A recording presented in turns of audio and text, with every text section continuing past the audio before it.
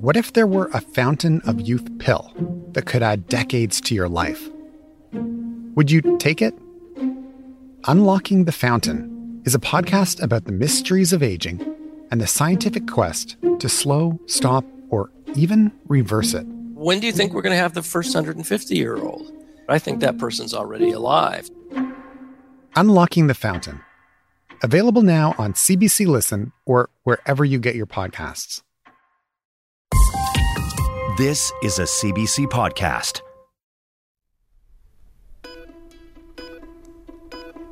Hi, I'm Dr. Brian Goldman. Welcome to The Dose. Well, last week I was feeling under the weather. I had a fever and a dry cough, so I did the responsible thing and I went for a PCR COVID test, and it was negative. So this week we're asking, if it's not COVID, what the heck is it? Hi, Zane. Welcome to The Dose. Hi, thanks for having me. Have you picked up any non-COVID viruses lately yourself? Yeah, unfortunately, I have a 2-year-old who's in daycare, and, thankfully daycare has been one of these things that's been open throughout the pandemic, but clearly that's a setting where social distancing isn't particularly there, unfortunately, and, kids don't sit in their desk and read The Economist in the corner at daycare, and so... You mean they don't? Yeah, I wish. Yeah. And so she's picked up a few viruses in the last probably 6 months or so, and a couple of those have come back to home, and she's had a runny nose and a cough, got swabbed, was negative, and then a day later I got the runny nose and a cough, and clearly she's fine and running about is normal, and I'm lying on the couch, feeling like the end of the world. It, unfortunately is part of the getting back to normal is some of these viruses that got put off because of COVID, are really coming back to come see us again. So I'm going to get you to take your parent hat off for just a second and put your expert hat on now. Why not just say, hi, my name is, tell us who you are and what you do. Yeah, so my name is Zane Chagla. I'm an infectious disease physician and associate professor at McMaster University and medical director of infection control at St. Joseph's Healthcare in Hamilton. Okay, well, here we go. Assuming it's not COVID, what other non-COVID diseases are people getting sick with right now? The most common things we see are enterovirus and rhinovirus, which is what really is the common cold virus, and certainly is circulating around the country, really has been circulating actually quite a bit during the summertime. We see RSV, the respiratory syncytial virus, which is a common cause of childhood illness, and in fact, one of the more common causes of young children being hospitalized with viral infections. And again, seems to be taking off in Canada. We've seen it take off in other places in the world, and particularly in Quebec, we're seeing a significant amount of activity. And the last is a cousin of influenza, something called parainfluenza virus, which again has shown up in July and August and seems to be coming about in a number of samples really across the country in that sense. And so these are the viruses that were part of the typical virus season. Some of them, like rhinovirus and enterovirus, more during the summertime. Some of them, like RSV and parainfluenza, more towards the wintertime. But many of these viruses between our measures, really did not have much activity in our community, but are now seeing a significant return in certain places in the country and seem to be actually picking up steam over the last few weeks. I'm going to ask you why in just a second, but I want to clear up one thing because I'm sure some people listening to this have this in the back of their minds. When we say it's not COVID, it's because a test said it's not COVID. So could the test be wrong? Generally, these tests are incredibly sensitive. PCR is one of these things that stays positive for weeks. And in fact, is one of the problems with our test is we're getting people that had COVID months and months ago. And so, if it's not COVID on a test, it's likely not COVID. So basically the bottom line, what you're saying is that the PCR test is highly sensitive. So if it says, if it's not COVID, it's probably not COVID. The downside is that if you did have COVID a couple of months ago, it might still be positive. Yeah, absolutely. Absolutely. Okay. So let's talk about those other diseases. Why are they making a comeback? What we've done over the since March of 2020, with physical distancing, masking, density and capacity limits, lowering indoor gathering space, better ventilation in settings, and particularly travel, has really altered the seasonal pattern of these illnesses. Again, you've altered schools and capacities there where we see some of this amplification. Kids aren't necessarily getting together with kids in large gatherings indoors. And again, the masking and distancing and ventilation and all these other measures for COVID-19 actually they're not COVID-19 specific effects. They're going to affect viruses that have a respiratory route of transmission.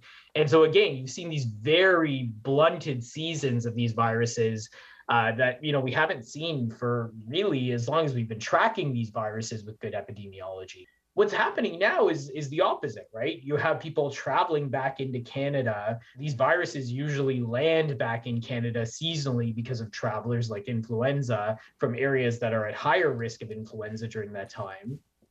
You have the masking, distancing, quarantine, and other things that are preventing these viruses from kind of taking off in the population, which are starting to come down slowly. We're getting some more high-risk indoor gatherings as part of our day-to-day lives. You are now starting to create the conditions for these viruses to retransmit again. You have schools and daycares kind of back to normal too, which again are places where we see these viruses spread quite a bit.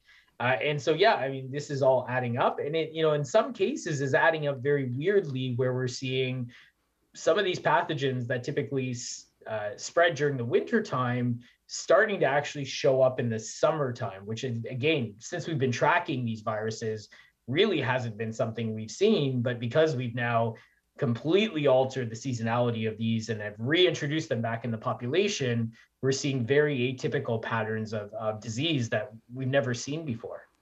Kids have returned to school, and for the last year and a half, they've had reduced contact with other kids, as you've already said. What does that mean for kids who are re-entering school this fall and the viruses that may afflict them? Prior to COVID-19, it wasn't uncommon for kids to pick up things like the common cold in school. We expected it, something would usually go to the classroom. Astute teachers would tell us that, a few kids were down with an illness for a few weeks, and with things like sports and other kind of indoor close contact gatherings, we start seeing this more. As much as we talk about surface transmission probably being a very small component of COVID-19, for enterovirus and rhinovirus, they're actually quite a significant component of their transmission. And so as much as masking and physical distancing will help, that hand hygiene, that washing of surfaces and really kind of contamination of surfaces is going to be a big deal for some of those people that, may get rhinovirus over COVID-19. And it will be disruptive, unfortunately, for families dealing with these illnesses spreading around the household. You mentioned a particular virus, RSV, respiratory syncytial virus, and there have already been reports of an increased number of cases of RSV among kids. So what should parents be on the lookout for with that particular virus? Yeah, so this one is definitely the one of major concern. And again, it's been great that we haven't seen it for a couple of years, but it is a virus that, unfortunately does affect some of our extremes of age, particularly the young age. And so, under the age of 1, kids with prematurity or other medical conditions are at high risk. Many children do really well, but this is the typical virus that hospitalizes kids with pneumonia and bronchitis, in that first year of life. But, certainly this is one where parents do need to be on the watch, particularly for the kids under 1, looking for symptoms, but also, wheezing, kids that are very lethargic, kids with a persistent cough, kids that are having difficulty breathing or missing breaths, where, these are kids that do need medical treatment and often need hospitalization when they get to that point. And unfortunately, we are seeing in places, not only in Canada and the United States and the United Kingdom, where, there are kids, unfortunately, being hospitalized for RSV that we didn't really see through the pandemic. Last year, Canada had virtually no flu season, which was predicted by what happened in the Southern Hemisphere during their flu season. Based on what we have seen in Australia and New Zealand in their winter, which they're just emerging from, what kind of flu season do you think we'll get this year in Canada? It's interesting because they really have not seen a significant amount of activity in the typical places we do our surveillance, as you said, Australia, New Zealand. But add to that point that Australia and more recently New Zealand have been in a state of lockdown as their COVID-19 transmission has been really high, one of their biggest waves that they've seen to date. And so it may not be the greatest example of how to look in terms of a context outside of Canada that artifactually likely decreases the amount of influenza that's transmitting in the community because schools are closed and people are home. If you do look to places like East Asia, South Asia, sub-Saharan Africa, particularly South Africa and South America, you do see a little bit of influenza transmission in places like East Asia, actually not that far off from prior years. And so we'll likely see a reintroduction of influenza back into Canada. My guess is because we're all still going to be living in a state of some degree of caution with how we live our day-to-day lives, we're probably not going to see as aggressive of an influenza season. But influenza was one of these diseases that made our hospitals stretch prior to COVID-19. And so, any influenza activity in the community, particularly leading to hospitalizations, is going to be a pain on our system to deal with. I think we can expect it will come back, maybe not at the levels of pre-pandemic 2019, but even the small burden of it that comes back is still going to have significant implications on our healthcare system. So you're still advising people to get a flu shot? Yeah, absolutely. Look, there's lots of different reasons. Obviously, influenza is not a benign illness. It can lead people extremes of age to be hospitalized, people with medical conditions. We know there are other conditions associated with influenza, like having a heart attack or a stroke that often come after influenza. And going through the healthcare system, which is probably going to deal with some strain, dealing with everything into the winter time and the catch up from the years prior, leading to any decrease in hospitalization is going to have significant effects on our society. And then the last thing is, again, do people want a respiratory illness during this season when we have to go through a test, when we likely have to isolate ourselves, that it rips through the household and lots of kids come out of school? This is the only one of these diseases outside of COVID-19 that has a viable and effective preventative solution, even if it's 40 or 60% protection against getting influenza that year. Getting influenza is not only a serious outcome for some, but it's an annoying outcome for others in the context of COVID-19 and the need to get tested and isolation and everything else. So we've been talking so far virus, influenza, parainfluenza, RSV, COVID, they're all viruses, and yet it could be an illness caused by a bacteria. And I'd like you to talk about something called walking pneumonia. Yeah, so most of the causes of respiratory tract infections really are viral. There is a percentage of people that get true bacterial pneumonia. So this is a bacterial infection of the airways where there's a lot of congestion of the airways. There's a lot of mucus associated with this. And certainly people can become, very mildly ill and in the walking pneumonia spectrum, where people can have persistent cough, respiratory symptoms, feeling lousy and unwell for a significant amount of time, but are often functioning, which is where we get the walking pneumonia term from. And then there's another spectrum of people that get true bacterial pneumonia from pathogens such as Streptococcus pneumoniae, which is their commonest cause of pneumonia, that can actually be really sick and have, high-grade fevers and may need more directed medical therapy to settle things down. So it gets a little bit confusing, obviously, to say, when do I think it's bacterial? When do I think it's viral? But, certainly people who have a prolonged illness, who have a really serious illness are there still is a chance of bacterial. Odds are it's still probably viral. But again, there are tests like a chest x-ray that can often tell the difference. When we're getting past a few days to a week, or again, symptoms are getting worse, it's worth it to have that discussion just to make sure there's not a complication, a bacterial pneumonia, and something that can be treated relatively quickly. And treated with antibiotics as opposed to a virus, which of course doesn't respond to antibiotics. Absolutely. And again, I'm an infectious disease doctor. Part of my job every day is making sure that antibiotics are used appropriately. And again, we still think the vast majority of these illnesses are viral. And, usually if people are not having significant symptoms, then time is the best cure. We want to see less antibiotics prescribed in that population because the disease will get better on its own. You've just given it antibiotics that are going to do very little. But at the other spectrum, you want to make sure that the people who do need antibiotics, who have serious illnesses, who have illnesses that aren't getting better, that have other red flag signs of a bacterial infection, that they get their antibiotics appropriately. Zane, let the record show that you have burnished your credentials as an excellent steward of antibiotics. And I want to thank you for that. It's so important that we don't ask for antibiotics when we don't need them. But when there's evidence that we do need them, then we want them to continue to be effective. I will tell you that my own illness turned out to be bacterial. And I realized that when I discovered something unusual. So I had a couple of swollen glands on the left side at the base of my neck. Now, I usually get them at the top of my neck, just under my jaw. It's familiar to me. You know, with virus infections, they come, they get bigger. It's a harbinger of the immune system revved up, and then they go away.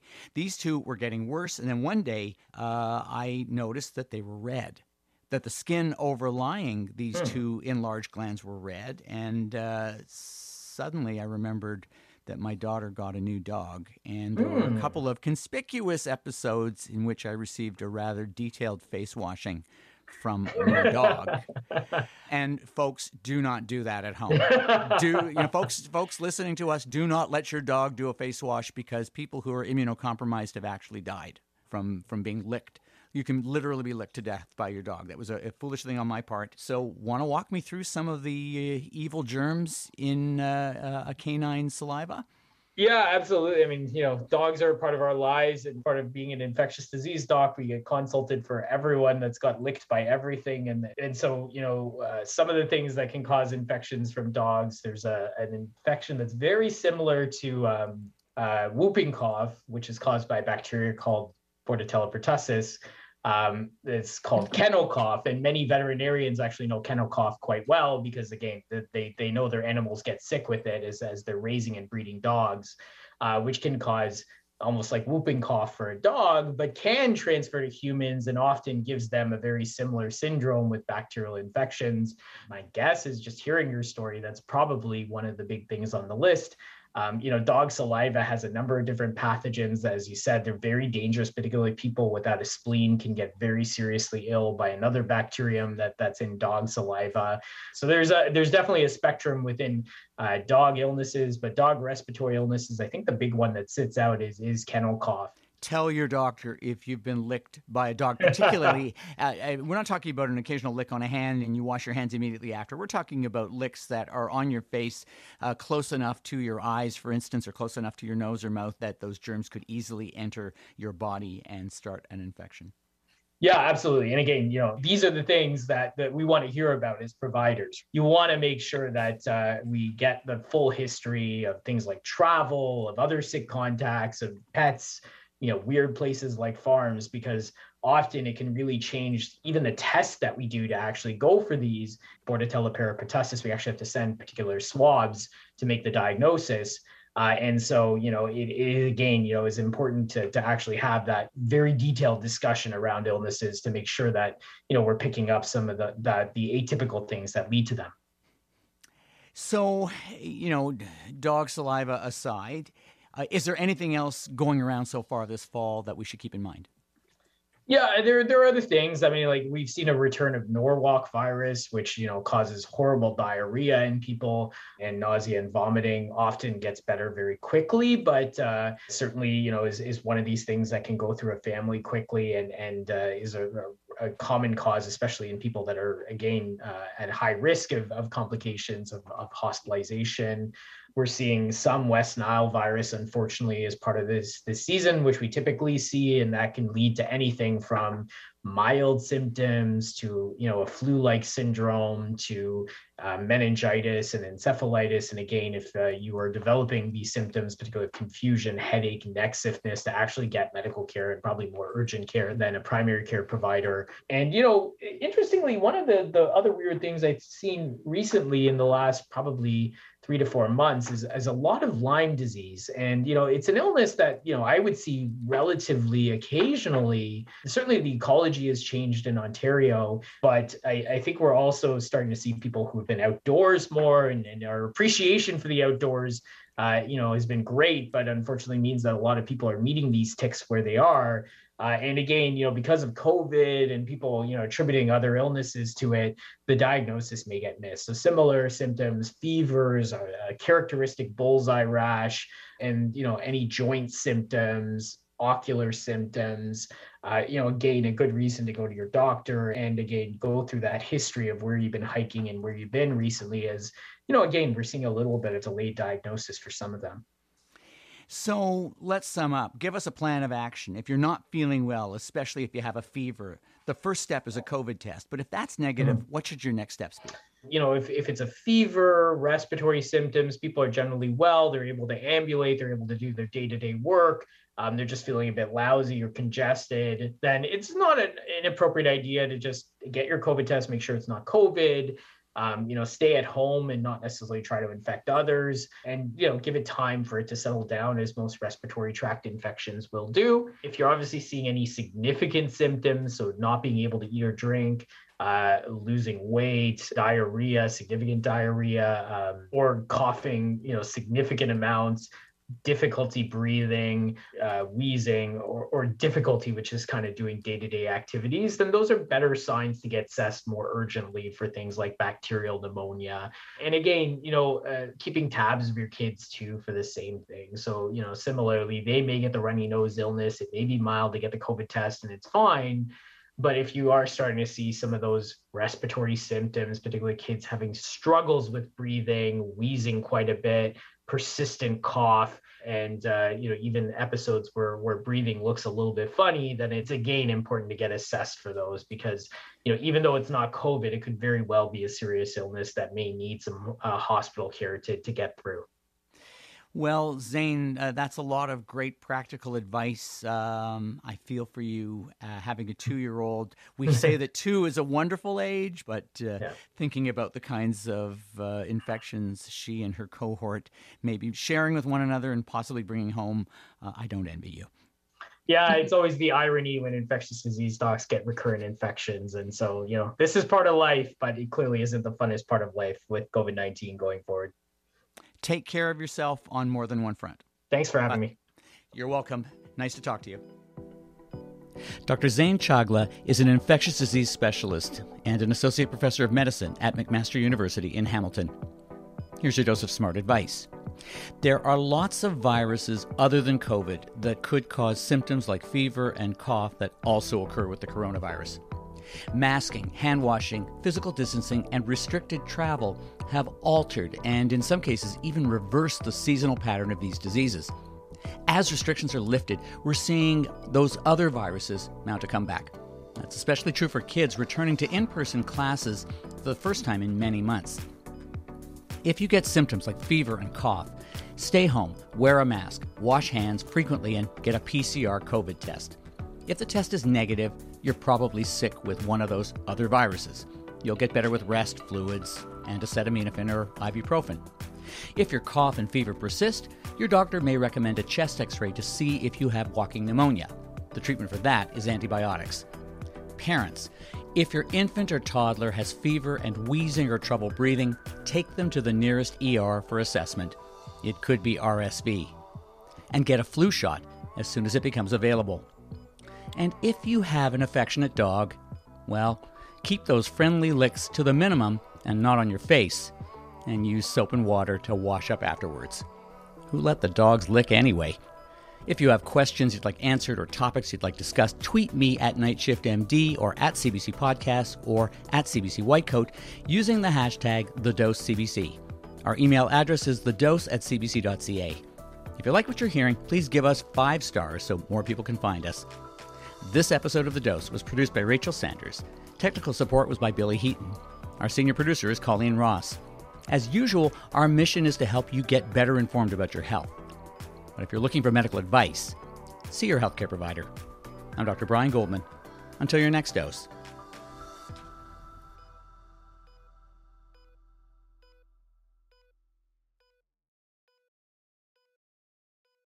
For more CBC podcasts, go to cbc.ca/podcasts.